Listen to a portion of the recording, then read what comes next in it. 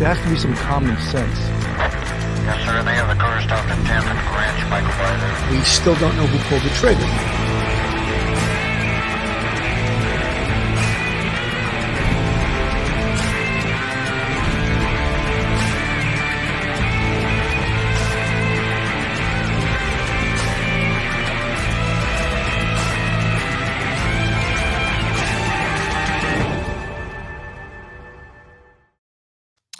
Hello, everyone, and welcome to Police Off the Cuff, Real Crime Stories. I'm your host, Bill Cannon, retired NYPD Sergeant with 27 years of service. And with me today, straight out of Brooklyn, retired NYPD Detective Phil Grimaldi. How you doing today, Phil? I'm doing pretty good, Billy. Looking to dig into this one again. It's kind of a real odd case. You know, it's sort of these prisoner escapes, it sort of captures the imagination and also the fear, and not unwarranted, the fear of fellow Americans that, you know, there's prisons all over, prisons and jails all over this country. And to see that someone this dangerous could escape with the help of a correction officer, that there aren't those stopgaps in place that could prevent this 6'9", 260-pound murderer to just walk out of prison with a correction officer who is smitten, I'll use that word, smitten with him, almost defies logic that there's not enough security in this and protocols. What is the protocol? Of course, she violated protocol also because she was a boss. So here she is, a boss. She goes in and removes a 6'9" most dangerous inmate by herself and takes him to an appointment that didn't exist. And for us, as investigators, former police officers, to think there is no stopgaps in this. There's no checks and balances. She was able to do this, and that's disturbing.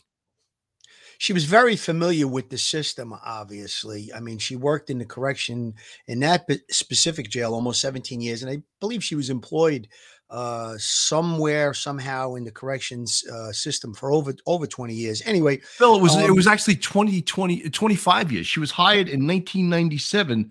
She joined the Lauderdale County Sheriff's Office. So they were mistaken yesterday, 16. She's been there for 25 to 26 years. So just Right. That's another point. She threw everything away for this 6'9" mope that's, you know, a bad murderer. She threw her whole life away. You know, I have more on her background, which I'll get into later. But to me, it's really tough to understand. Yeah, it's very tough to understand. And I think I read a lot of the comments. Actually, I read almost all of the comments last night. There may have been some today that I didn't read, but I answered a couple of them. And there's a lot of conspiracy theories out there. Now, my investigative background, my experience has always been, I use the acronym KISS, keep it simple, stupid. This isn't, that people had her kidnapping him because to get revenge for something that he did in his past, and maybe she's going to kill him. And I don't think any of those conspiracy theories are going to, show through that they were accurate. It's really just a matter of she was at a vulnerable stage in her life. She went into a fantasy world, apparently, because if she thought, or she thinks till now, that she's going to take this guy out of jail and the two of them are going to sneak away and live happily ever after, it's just not going to happen that way. She delved into a fantasy world. Like I said, I think if I had a guess, my opinion, she's very vulnerable, probably lonely, probably low self-esteem. This inmate put her up on a pedestal. I'm going to use some harsh language. He basically bullshitted the pants off of her. And, the bottom line is that they engaged in criminal activity. He wants to escape from jail. She's helping him. And she threw a lot of hard years of her career out the window. And, if she does decide to, turn around at this point, the penalties will probably be less severe. If they continue to go on the run and somebody gets hurt or they commit more crimes, which, they're going to be desperate and things at some point they'll run out of money or, whatever it's going to be. Even with money, we made the points yesterday that you have to use credit cards and identification to check into hotels. If they want to get rid of the car and buy another car, it's going to be difficult for them. So bottom line is that this is a fantasy in her mind, I believe. And, it's not going to end well for either one of them. Hopefully, it ends without any violence, but it's just a matter of time. And I was hoping when I got up today that I looked at the newspaper or the internet and I was going to see that they had been captioned. But I'm sure it's inevitable. On the screen is a picture of Vicky White on what she would look like with her hair obviously styled differently. Her hair dyed brown, not like in the picture you saw. So there's some little facts about her. She's 5'5" tall. She weighs 145 pounds. As I said previously, in 1997, she joined the Lauderdale County Sheriff's Office. She went on to become the office's Assistant Director of Corrections. So I don't know if that's just a big title that doesn't come with money, but it sounds like a pretty important title.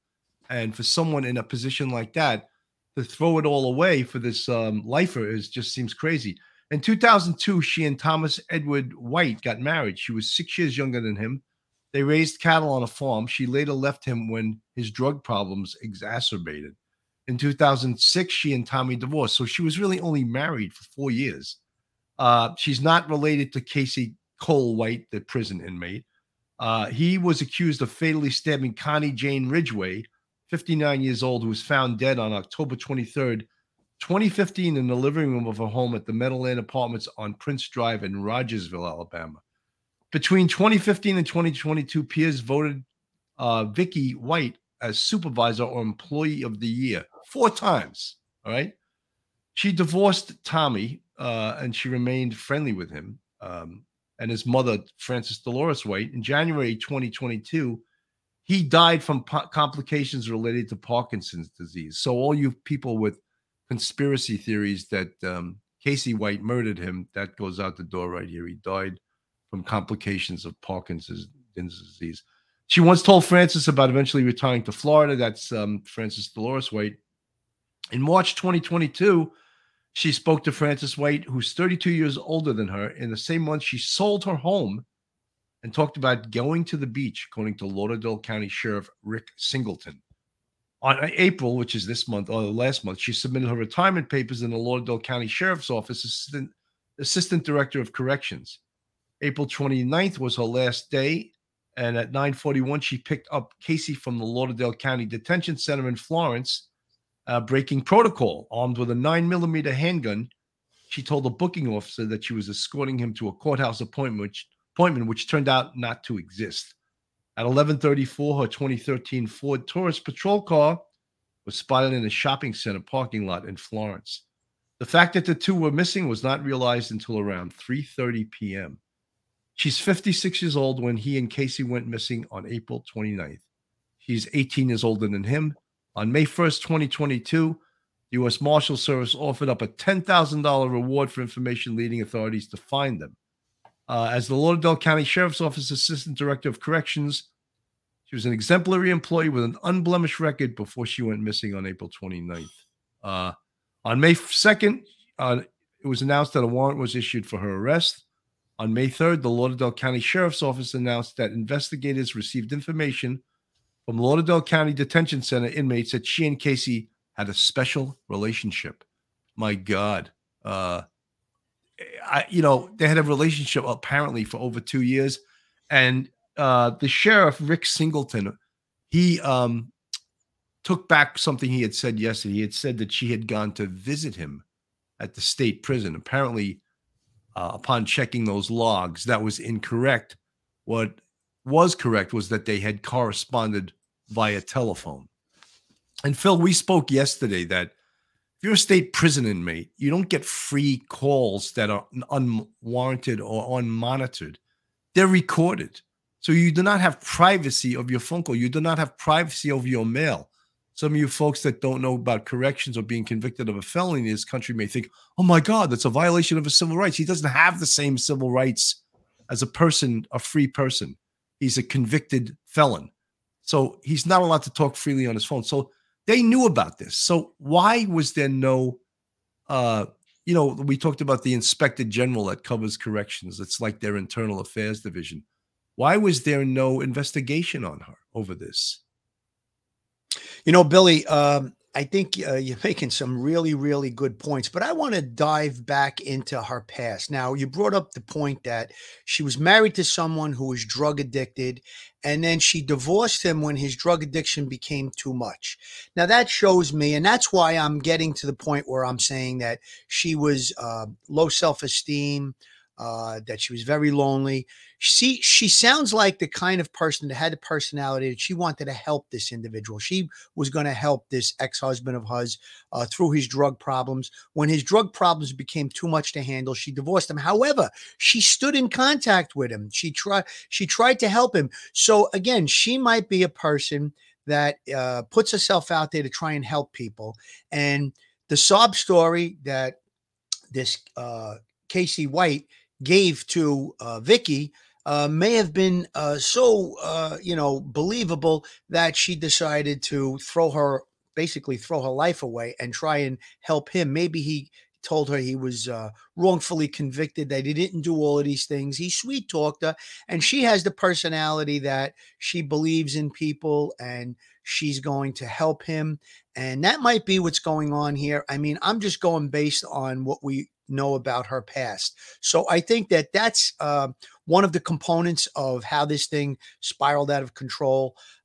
Again, you brought up the point that she was a supervisor in the jail. She probably knew just what she could get away with. She architected this whole fake medical, psychological, whatever it was, evaluation that he was supposedly going to. And that gave them the opportunity to slip out to jail. The plan was set in motion. She obviously sold her property. She bought a new car. And she put in her retirement papers just that day or the day before, and it was going to take effect at the end of that day. So again, this was all planned out. Maybe it was architect with Casey, as well as her input as far as how they could get away with it, what they could do. But I'm seeing a picture of someone who was obviously she was fooled terribly. And I think that she was, being given a story by this guy. And we'll find out, for sure. One last thing. Erroneously, I did say that the car was found. I did read that on the internet yesterday that they dumped the car. I don't know if that's true or not true. Billy, before we went on, I've checked on that, and I couldn't find anywhere where they said the car was recovered. That there was also stories about that she was traveling 2 hours away to go visit him. That turned out not to be true. They only corresponded through phone. So again, there's when things are kind of fresh and they're liquid, they're happening quickly. Sometimes inaccurate facts are put forth. Well, the sheriff Rick Singleton took umbrage that the car and the plate number was identified and put out there by the federal marshals. However, this case now is taken over by the federal marshals, and they're the number one law enforcement agency that's going to look for these two. So they're the ones that are going to be making the call. Tara Ellis, thank you so much for the $4.99 super chat. Play stupid games, win stupid prizes. I'm seeing a lot of folks too in the chat. New members. We're so thrilled that you're joining the Police Off the Cuff YouTube family. Here's a new member up here. Vanessa, thank you so much, Vanessa, for joining our family. We always can use the support. Guys, if you're not subscribed to us, please go on our YouTube, hit that subscribe button, ring that bell, give us a thumbs up, and you can support us on our Patreon that we have 3 different levels. And if you want to become a member of the Police Off the Cuff family, you join us, and we have 5 different levels on our YouTube family. And the folks in the chat with the green font, they're part of our YouTube family, and we really appreciate you guys. And there's the new member, Vanessa. Good to see you, Vanessa. Who's that cutie with you? Little baby.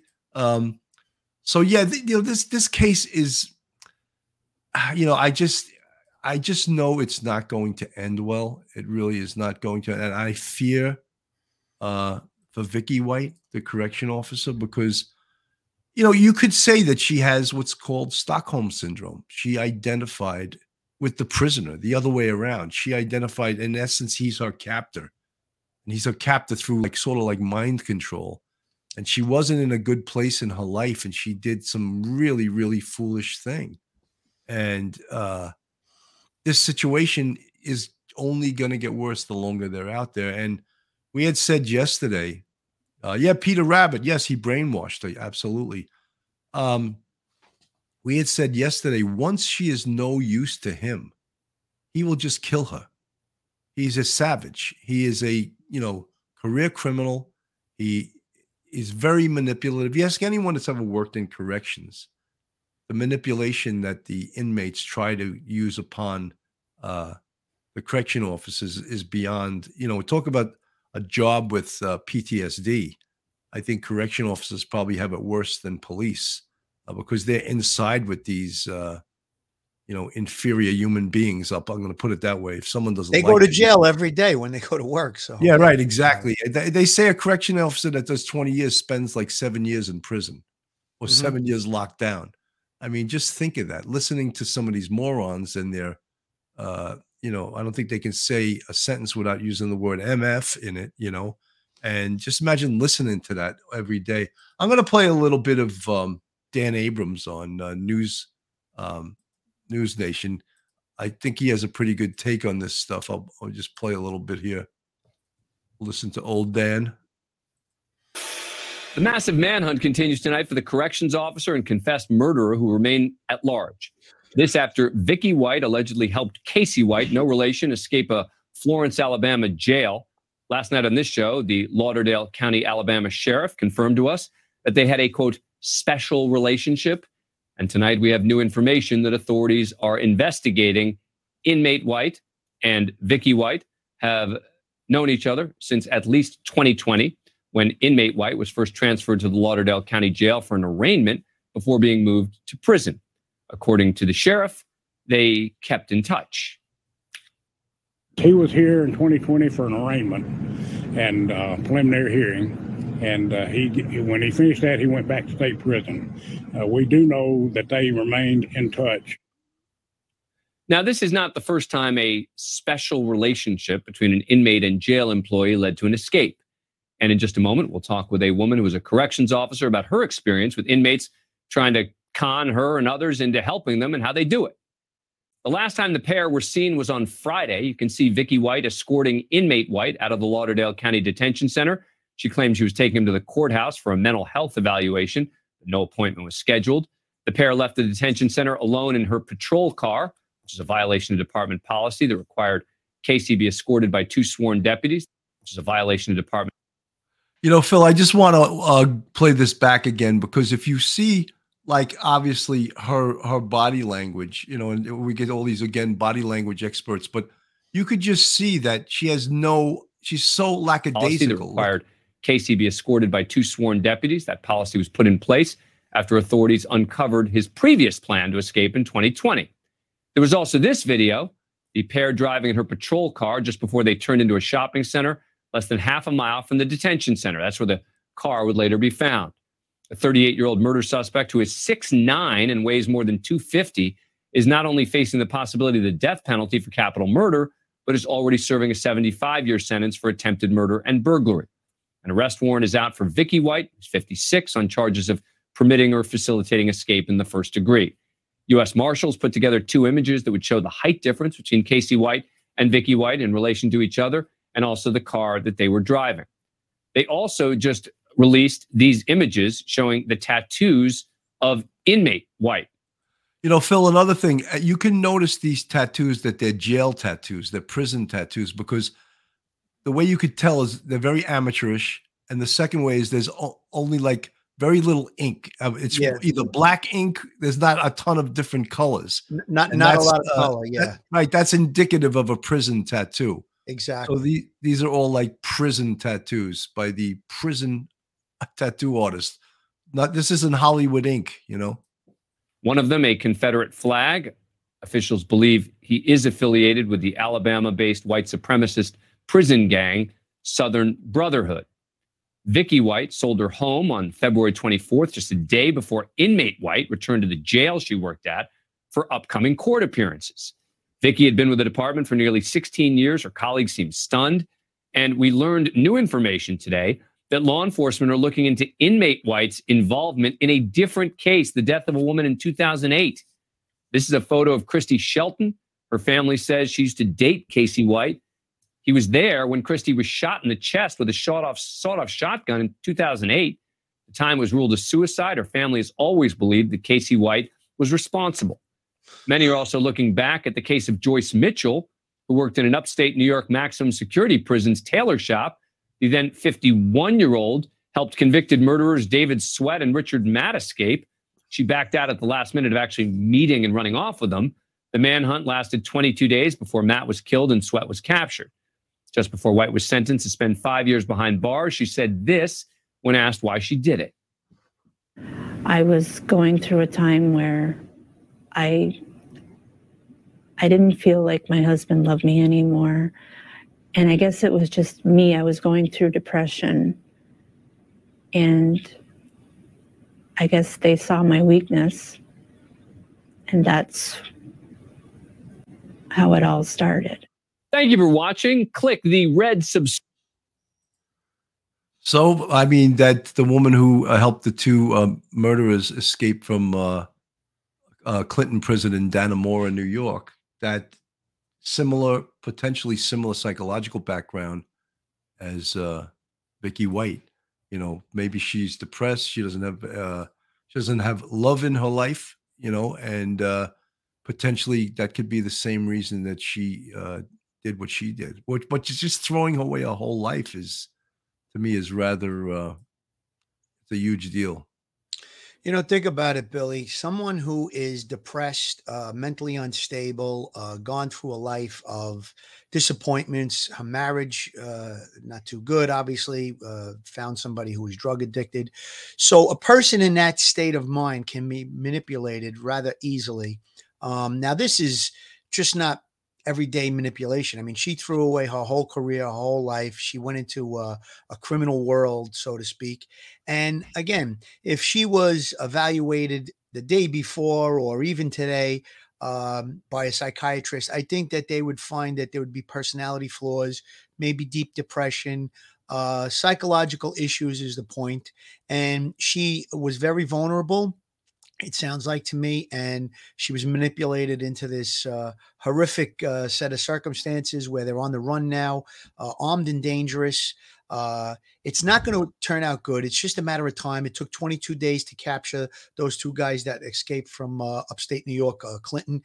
They were just rogue, running through, the woods of upstate New York, and they were eventually found and captured. The marshals were hot on their tail.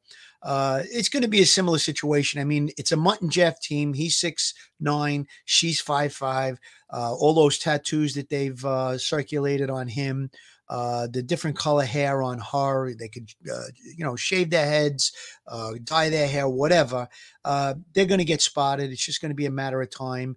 And again, I think that her mental state, hopefully she has a moment of clarity and just decides to, pick up the phone and tell law enforcement where they are or something to that effect. I would really hope and pray that, and this thing can end peacefully without any violence. Vet girl, R.W. Bus, she had such a strategic plan. I wonder how many cars she purchased and where. In my opinion, she has a planned out system. Vet girl, I love reading these because there's so much potential conjecture and there's so much potential possibilities, but we don't know. Could she have bought more than one car and planted the other car far away, so they drove to it with that red? I mean, it seems like it's almost putting a bullseye in the side, buying a red SUV. But again, it was a 2007, so she probably didn't have to pay too much for it. They could dump that car pretty easily if they did have another car along their route. She had a lot of time to plan this. She's been, she's not a police officer. People keep making that mistake. I would sometimes argue whether, and I guess you would have to say corrections are law enforcement. In a way that they're not. They're not law. They're not enforcing the law.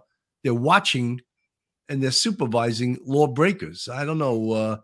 Maybe someone in the chat can set me straight, but I have a hard time thinking of correction officers as law enforcement officers. In the same way, they don't have the same instincts as law enforcement officers. It's a whole different thing. And I'm not belittling what they do. I could never have been a correction officer. I just would not have liked it at all. Being locked down and the whole situation. I think that you bring that job home with you much more. You do police too, but much more as a correction officer. So potentially, right, she could have planned this for months and months and months And yes, she has a law enforcement type background, and she has to know that, the first thing police would do is track your cell phone. So she either got some boost phones, some burner phones, but she's going to call somebody. One of the things when you say, just like investigating a homicide, you do a victimology. Who are the people that she's closest to? Let's dump their phone. Let's do a search warrant on their phone to see incoming calls. Where are they getting calls from?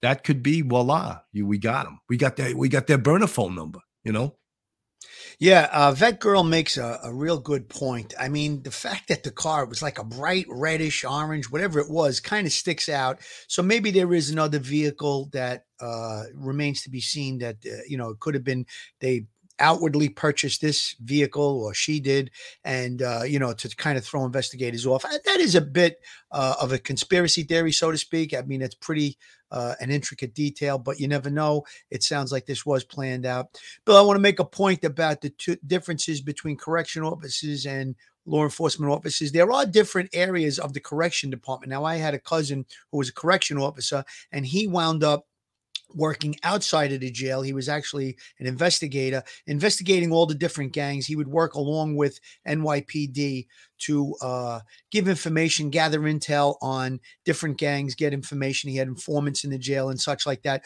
So there are parallels. However, if you're a correction officer and you slide over to the NYPD, or you get hired by the NYPD, training starts all over again. You go back just into the police academy as anybody else would. So there is two different types of background and training on corrections officers and law enforcement officers. However, they all fall under law enforcement, I guess we could say. So just a little side note on that. Very difficult for this guy.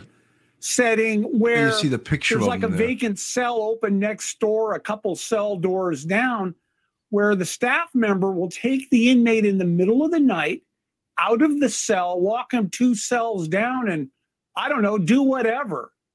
So she's convenient, but does he really need her? Probably not. I mean, he can't hide. This guy's 6'9".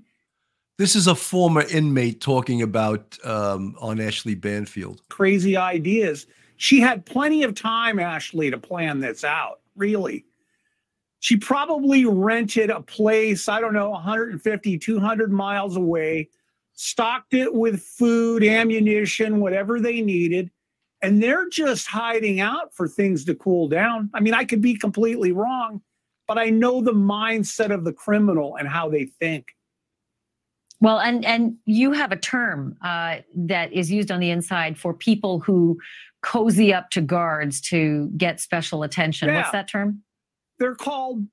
We call them leg riders. They're riding the cop's leg for special favors, extra phone calls, extra minutes on their phone, extra food, special visits. I mean, all kinds of things. She obviously provided some type of special services for him. We don't know to what extent, but people who cozy up to the cops, generally other inmates think they're like a rat or an informant.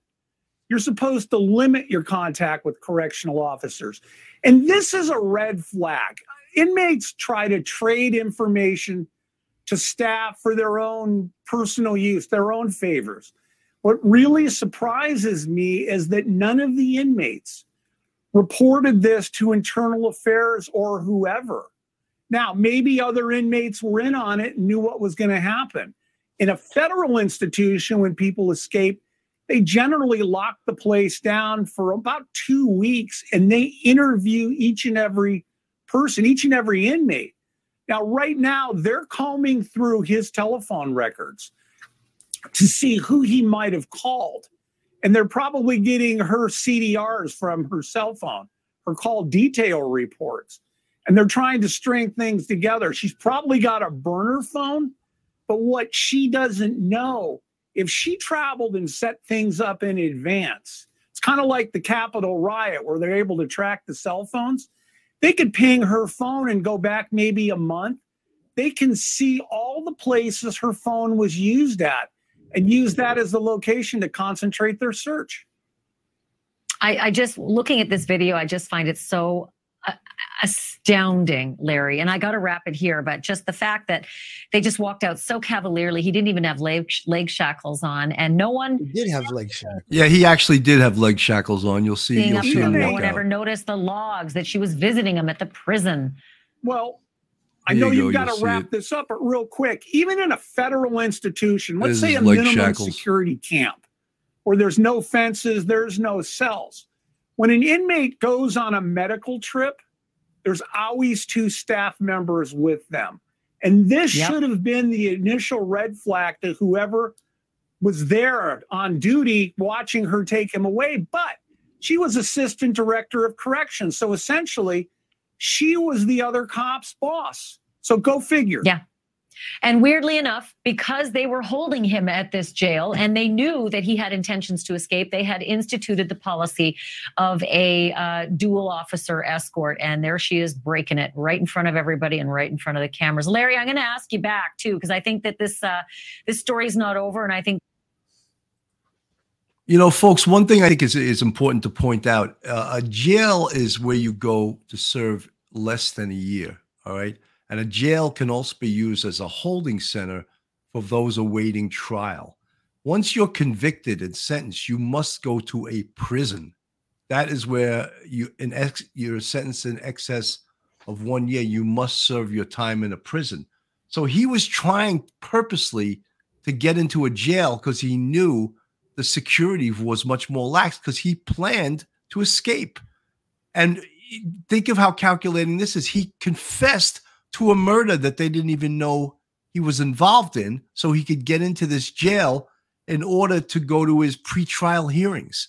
So think about how calculated that is. That's how confident he was that he could escape from this jail.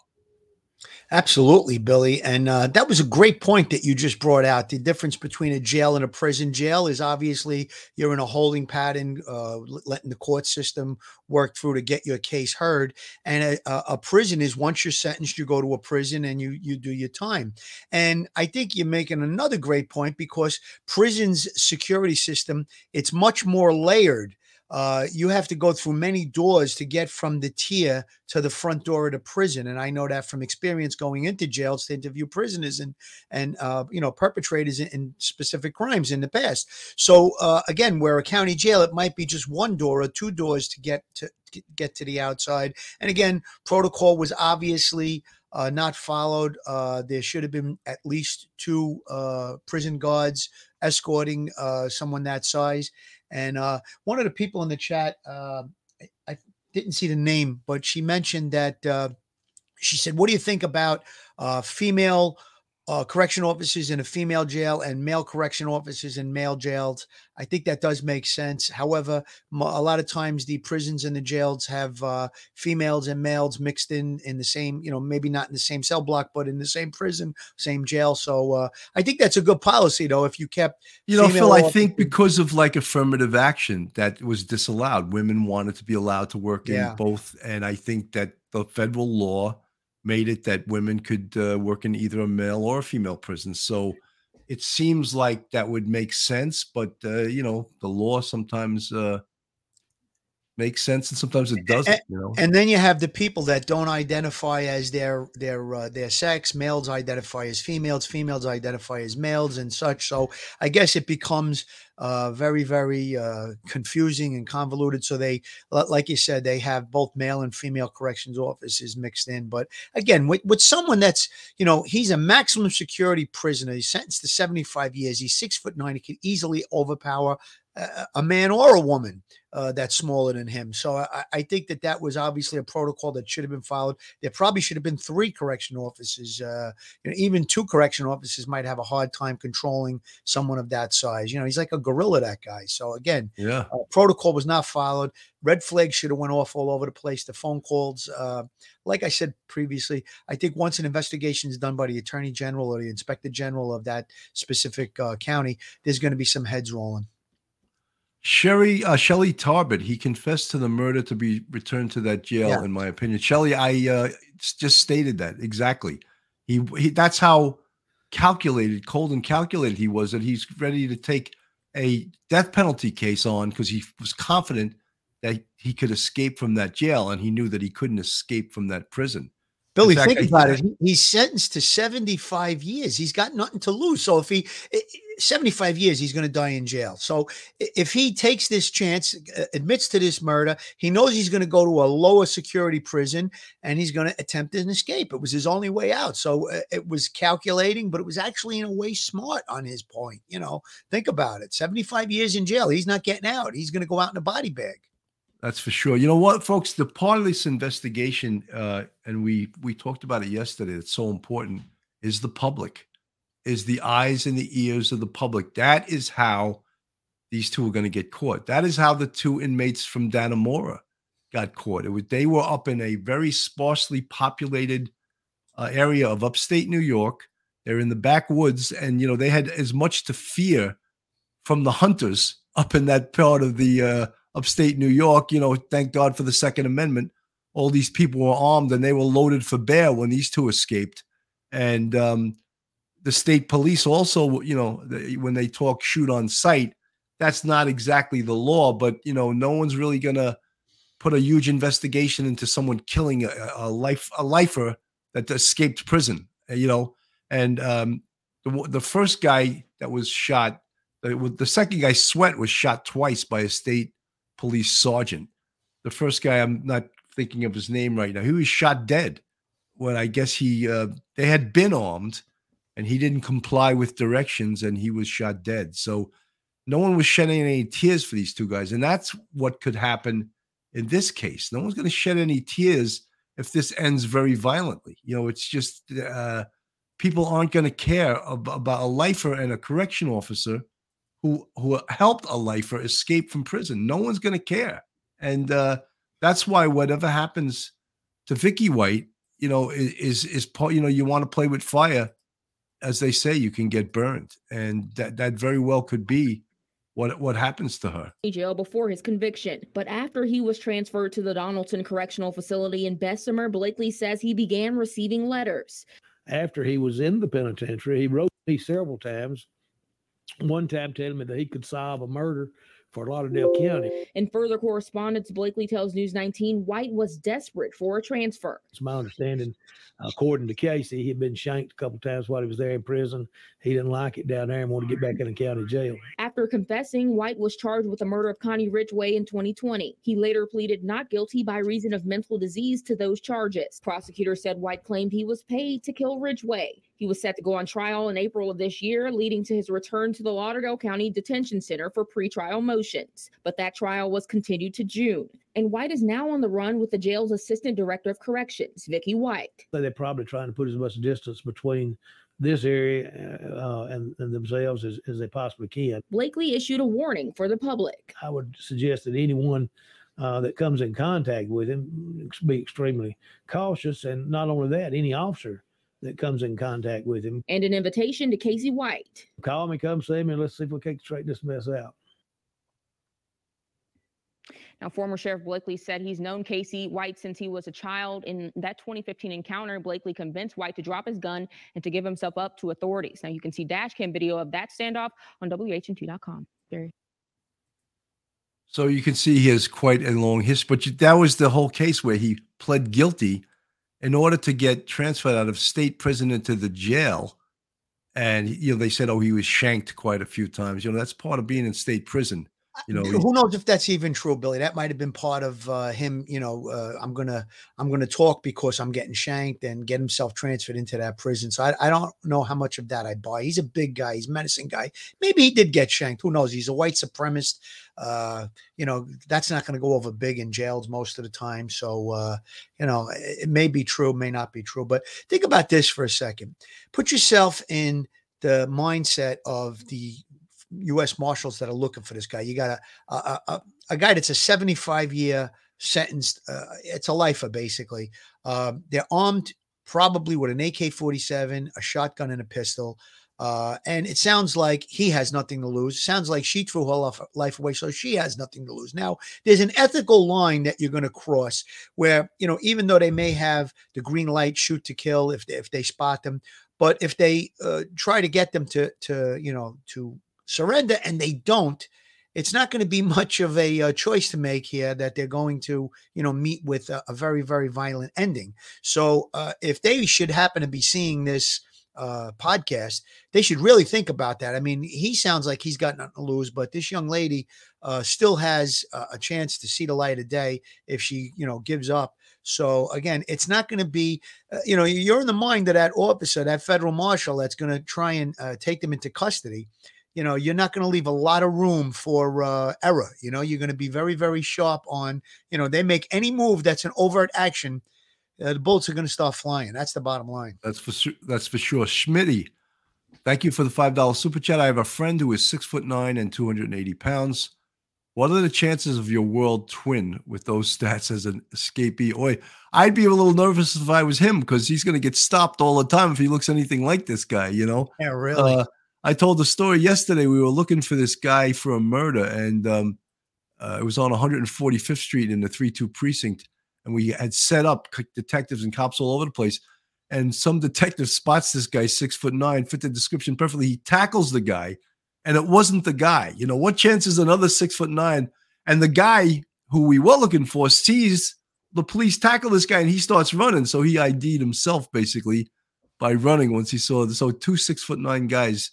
You don't want to see a lot of 6'9" guys when you're looking for a 6'9" guy, Absolutely, Billy. I'm going to go back to the story that I told yesterday. I had a guy wanted, a 6'10" guy. And like I said, I had chased him around. He moved from place to place and I kept getting information, and he moved 3 times. Then he was in the wind. I didn't have eyes on him, didn't know where he was. So I put a wanted card in. Now this is weeks later, probably about 6 weeks later. He's in the back of my mind. I'm not thinking about this guy, but I go out for coffee one morning and the people are crossing in front of the car in the crosswalk. And there was just one head that was much higher than all of the rest of them. And I just zeroed in on that and it clicked right in my head. And I told the guy I was with, Steve Greco, I'm like, that's the guy I'm looking for. We jumped out, we grabbed him, and he even had fake identification on him because he knew he was wanted, but he stood in the area. So we wound up getting that guy. But the 6'10" hulking individual that this guy was, very similar to Casey White, it's going to be hard for him to blend in. It's just not going to happen. No, it's fun. Another story I remember, there was a stick-up team driving a white car, and all of them were armed with guns. And they had done numerous stick-ups. Remember back in the 90s and the late 80s, there were robbery patterns. Sometimes they'd grow to 40, 50, 60 robberies in a pattern. And this team had been doing stick-ups all over Manhattan and the Bronx and Brooklyn. And I remember every street crime unit, every anti-crime unit all over the city was stopping white cars. And back then, it wasn't like you were just stopping them. They were getting guns out of these cars that weren't the right car, but they were still getting guns. That's how many guns were out there then. They were pulling over cars. Yeah, I pulled over this white car. Each guy had a gun. There were 4 guns. I'm like, oh, my God.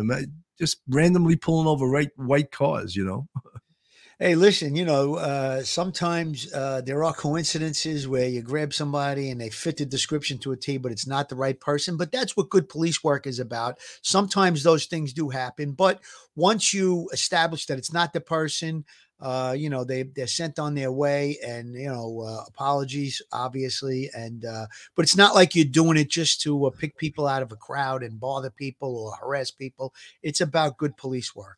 Absolutely. Marie Green, do you think all the other inmates will rat on him? Of course they will. There is no honor among thieves. All of these guys rat. They act like they're stand-up guys. There's no such thing as a stand-up guy. That's what they say in the Colombo crime family. But there's no such thing as a stand-up guy, believe me.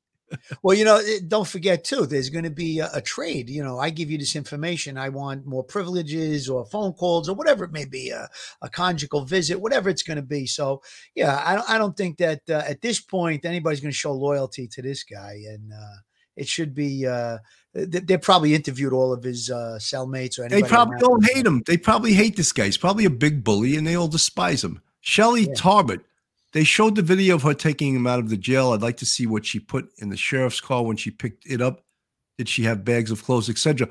Probably all of that stuff would have been in the red SUV, which they drove the sheriff's car to the parking lot. Then they exchanged cars. Probably the red car was all packed up with guns, her AR-15, she had a 9mm on her, and the shotgun and whatever else she had. All that was packed up in the red SUV. Then they're ready to go. And like some of you guys said, and I think it's probably a pretty good guess, Maybe she even had a second car. Maybe the red SUV was the throwaway. That's right. It was a 2007. Let's drive that for 50 or 100 miles. Let's get rid of it. We'll jump in this car. They don't know about the second car. Very good sleuthing, amateur sleuthing, you guys, but excellent. Think about it. She could get that car, bring it to work, say, yeah, look at the new car I bought, blah, blah, blah, blah. You know, make everybody see it. It kind of sticks out. It's bright color. So again, that's a good thing that I'd be looking at for sure. And if she purchased the car, maybe she didn't even register it. She could have just bought it, taken possession of it and just thrown plates on it. You know, God only knows. So I'm sure that they're looking into all of these different possibilities. MMM, I don't know if you're playing me, but what is a stick up? You don't know what a stick up is? Give me all your money. Yeah, that's when someone points a gun at you and says, give me all your money, right? Or give me your watch. Give me what you got. That's a stick up. I don't know. Maybe you're playing me. I don't know. Well, stick up, I guess that the term comes from, you know, people put their hands up. Yeah, stick them up. Yeah, stick up your hands. Right, exactly. Yeah. In MN, Weatherly case investigators were on the lookout for blue vehicles. They never knew there were so many blue vehicles when you start to look for them. Of course. Well, it's like in the Beltway sniper case. For some reason, they were looking for a white box truck, even though just because there happened to be some of those on the scene, no one saw shots being fired from it or at it or whatever. And after a while, that's all they were seeing on the road were these big white box trucks. And it turned out white box trucks had nothing to do whatsoever with that case. But, you know, you get witnesses that see it. Someone in the chat just said that, and unconfirmed, and sometimes I don't even report this because of that the red SUV was recovered in Tennessee. I have no information whether that's true. If someone can verify that for me in the chat, I'd appreciate it. But they probably read the same thing that I read yesterday, because Tennessee was where it said it was found yesterday. The thing that I read. I don't know if it's confirmed, like you said, Billy. Let's not. Yeah, we have no confirmed information. We're going to take a real short break, and we'll be right back. Joe Murray, attorney at law. Have you found yourself in a jam? Are you in need of legal counsel in the New York area? Do you need a victim's advocate? Well, Joe Murray is your man. He's not only an experienced trial attorney, he's also a retired 15-year member of the NYPD. He literally knows both sides of the fence. His website is jmurray-law.com. His telephone number is 646-838-1702, or you can email Joe at jmurray-law.com. Looking for a vacation oasis? The Comfort Inn Oceanside in sunny Deerfield Beach, Florida has you covered. Take a dip in the outdoor heated pool with a water slide for the kids, have a cocktail poolside, or relax in the Oasis Courtyard Lounge. Just a short walk to the best restaurant, shops, and the Deerfield Beach International Fishing Pier. Soak up the sun, swim in the pristine blue ocean, or stroll along the famous beach. Maybe enjoy a sunset from a beachside restaurant. Guests enjoy a complimentary breakfast and free brewed coffee 24/7. If you mention Police Off the Cuff at booking, you'll receive a 20% discount. That's right, a 20% discount. So book your stay today by calling 954-428-0650. John Beatty Law, www.jbeattylaw.com. John Beatty is a renowned personal injury attorney. He is also retired as a decorated NYPD sergeant. For over 15 years, John has litigated some of the largest accident and malpractice cases and verdicts settlements in the country. John comes from a proud NYPD and FDNY family. He was an active sergeant in Brooklyn North and supervised in the legal bureau. John is a proud member of the Honor Legion and the Blue Knights.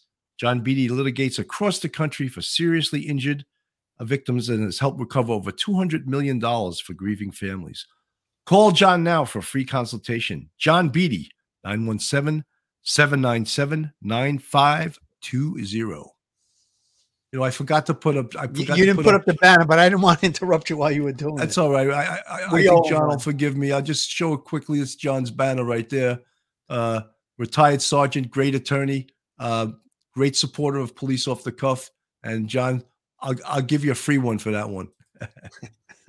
You were going so good, Billy. I didn't want to interrupt you, but yeah, it's great to have these sponsors and these, especially the attorneys. You know, it's a nice feeling. And listen, if you want to stay in Florida at the Comfort Inn Oceanside, 20%. Just mention it at booking. You get a 20% discount on your rate. Someone's saying article says towing yard in Bethesda, Williamson County, Tennessee. Again, we don't have any confirmation on that. Let's see. I see some information in the chat, but I'm not sure what the. Bill and Phil, someone is saying there is a press conference at 2 p.m. Maybe you could play it live. I could search Phil. I'm not seeing anything live in the chat that I could play right now, but I don't know if they caught these people. It's actually 1:50. So if that's 2 p.m., it's not even airing yet, and we can't play live. No, you can't. We can't play live news anyway because you get hit with a copyright strike. But I'll look into it. But I don't see anything on. Well, let's hope if there is a 2 p.m. news conference that they're going to provide maybe an update, location where they were last seen, or maybe even possibly that they were captured. Let's keep our fingers crossed. And again, let's hope for a non-violent taken into custody, that no one gets hurt. We don't want to see violence on either side, either these two or any law enforcement officers. Yeah, I'm not seeing anything, so I can't verify this. And folks, we're going to stay with this. So if there is breaking news on this case, we'll come back live tonight. But we can't. We're not like CBS or NBC or CNN. We can't just go to a live feed. Phil, we don't have another Brooklyn reporter out in the field down in Tennessee. We'll fly Vinny Bag of Donuts down to Tennessee, and we'll see if he can report live. Yeah, that would be nice if we had that option, but obviously that's not the case. But listen, if something breaks in the next couple of hours or tomorrow, whatever it is, we're always going to jump in and get on it. Even if I'm out and about, a lot of times we'll go on with our cell phones just to give an update. So we're right on top of it, and let's hope, like I said, that this thing turns nonviolent and comes to an end. Karen Kennedy, empath. I'm not sure. Empaths and narcissists are drawn to each other. They can love bomb you at the beginning and be very charming. It happened to me. I doubt she is good at setting boundaries. I think that the job of correctional officer is a very dangerous job, and not just physically, but mostly mentally. Mentally, it just wears on you. I don't think many people make it to 20 years in that job. I really don't. People, they're sick. Leave time is off the charts.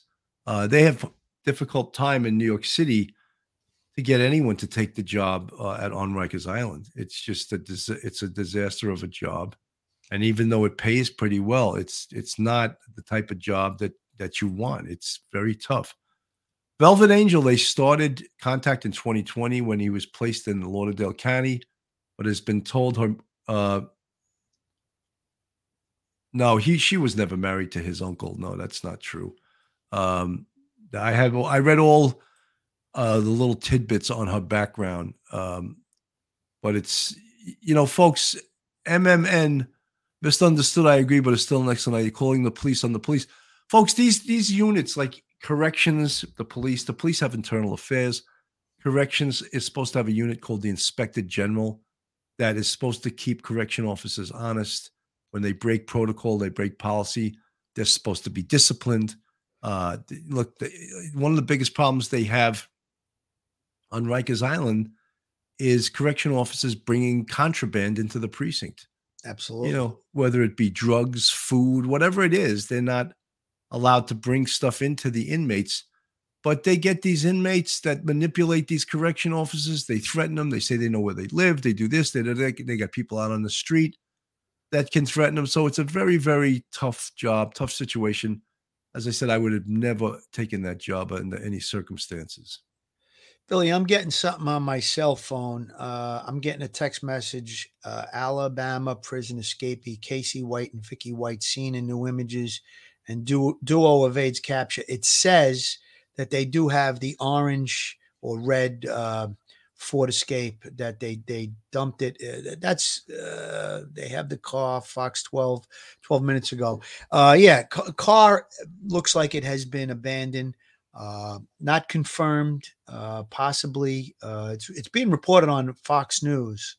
According to Smitty, breaking news on Fox, car linked to fugitive inmate, prison guard may have been found, but we don't have. It's not confirmed. The car could have been abandoned 8, 10, 12, 14, we don't know when it was abandoned. But as we said, we can't go to breaking news on this podcast. It's when you look at the vehicle, though, Billy, it's like a giant red flag. It's impossible to miss. It's like an orange red color. So that maybe it was a ploy that they purchased that car, and there is another car. That's what I was thinking, is that they may have had a second car. Yeah. They, that car, you're right. A red car, they tell you never buy a red car because the police pull over red cars way more often than any other car because it just stands out so much. I mean, I never knew that to be true. I don't think I did that. But they say that statistically, red cars get pulled over way more often than any other color. There's also an insurance statistic that red cars are involved in more accidents. The color of the car has something to do with accidents. I guess the least amount of accidents is a white car, I know. So, and the most is a red car. So anything in between, you can come up with your own theories, but that is an insurance statistic. JU's, the Lauderdale County Sheriff's Office, has announced Sheriff Rick Singleton will hold a press conference at the Lauderdale County Courthouse at 2 p.m. Friday. So maybe they have some breaking news. Peter Rabbit, I'm not sure you can get in trouble over news. Others play news. I play the news all the time, but if you play live news, you will get hit with what's called a copyright strike. 3 copyright strikes on YouTube, it's like baseball. You're out. You lose your channel. All right. Yeah. So I don't, believe me, I know what I'm talking about because I've gotten hit with copyright things, but never a strike, thank God. A strike is very serious. Yeah. So I'm okay with that, Billy. I mean, listen, when you think about it, it's live news. If they're broadcasting it live, why should someone else have the right to copy it? So I'm okay with that. Yeah, no, I'm not complaining about it. I'm just explaining to our listeners that that's why we can't do it. It's a no-no on YouTube. Folks, I just want to make a little announcement. I put it on our Facebook. I put it on the Police Off the Cuff site. YouTube, as of June 3rd, is kicking us off their site. We're not allowed to live stream on the on the Facebook site. We're not allowed to live stream on Facebook. So we'll only be live on YouTube starting on June 3rd.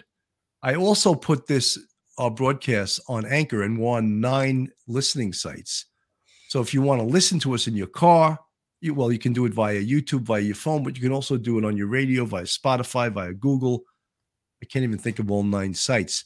So we have a lot of exposure, but again, Facebook, which is all about Facebook, they do nothing for anyone. In fact, they would ask you to pay for ads to put on your own podcast, and for the fact that they would try to spread it out more. So if any of you folks are watching it on Facebook, you can't do that as of June 3rd. So please subscribe to our YouTube. It's free. Hit the subscribe button. Give us a thumbs up. Ring that bell, and we'd rather have you on as a subscriber on our YouTube anyway. As I said, Facebook hasn't done much for anybody. Billy, I'm getting a text message from my brother, Big Nick. It's being reported, Fox News, breaking news, marshals tracked down SUV allegedly used in Alabama prison escape. So the vehicle has been tracked down.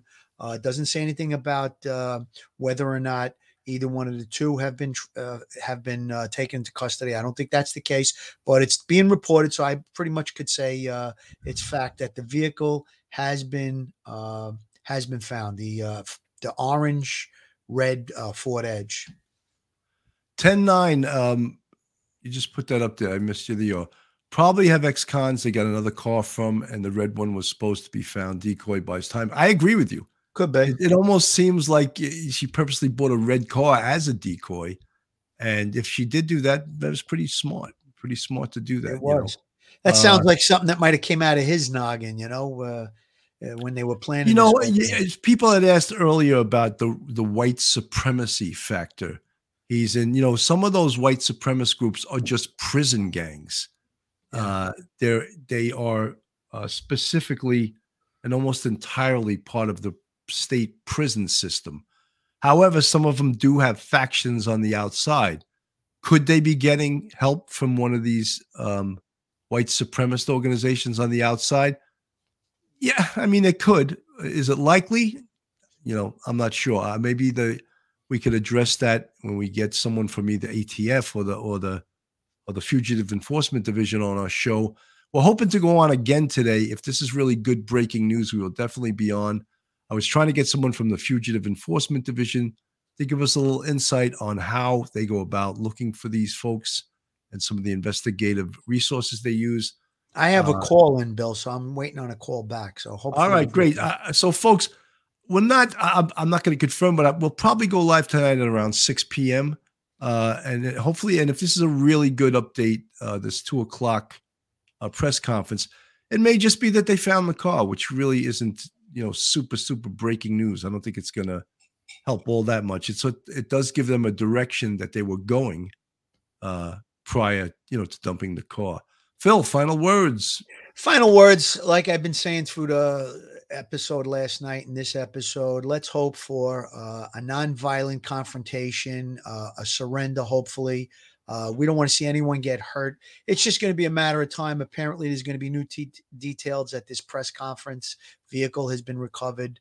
And it's just a matter of time. It's a waiting game at this point. I'm sure the marshals are, working at this 24/7, chomping at the bit to try and bring these two to justice. So, again, just a matter of time. Time's running out for them. Let's hope that it doesn't end violently. Absolutely. Folks, this has been Police Off the Cuff, Real Crime Stories. Hopefully we'll be on again tonight at 6 with some breaking news with this case. I know there's an extreme amount of interest. Let's face it, it's an interesting case. Thank you so much for listening, and we'll see you soon. Stay safe, everyone. One episode just ain't enough.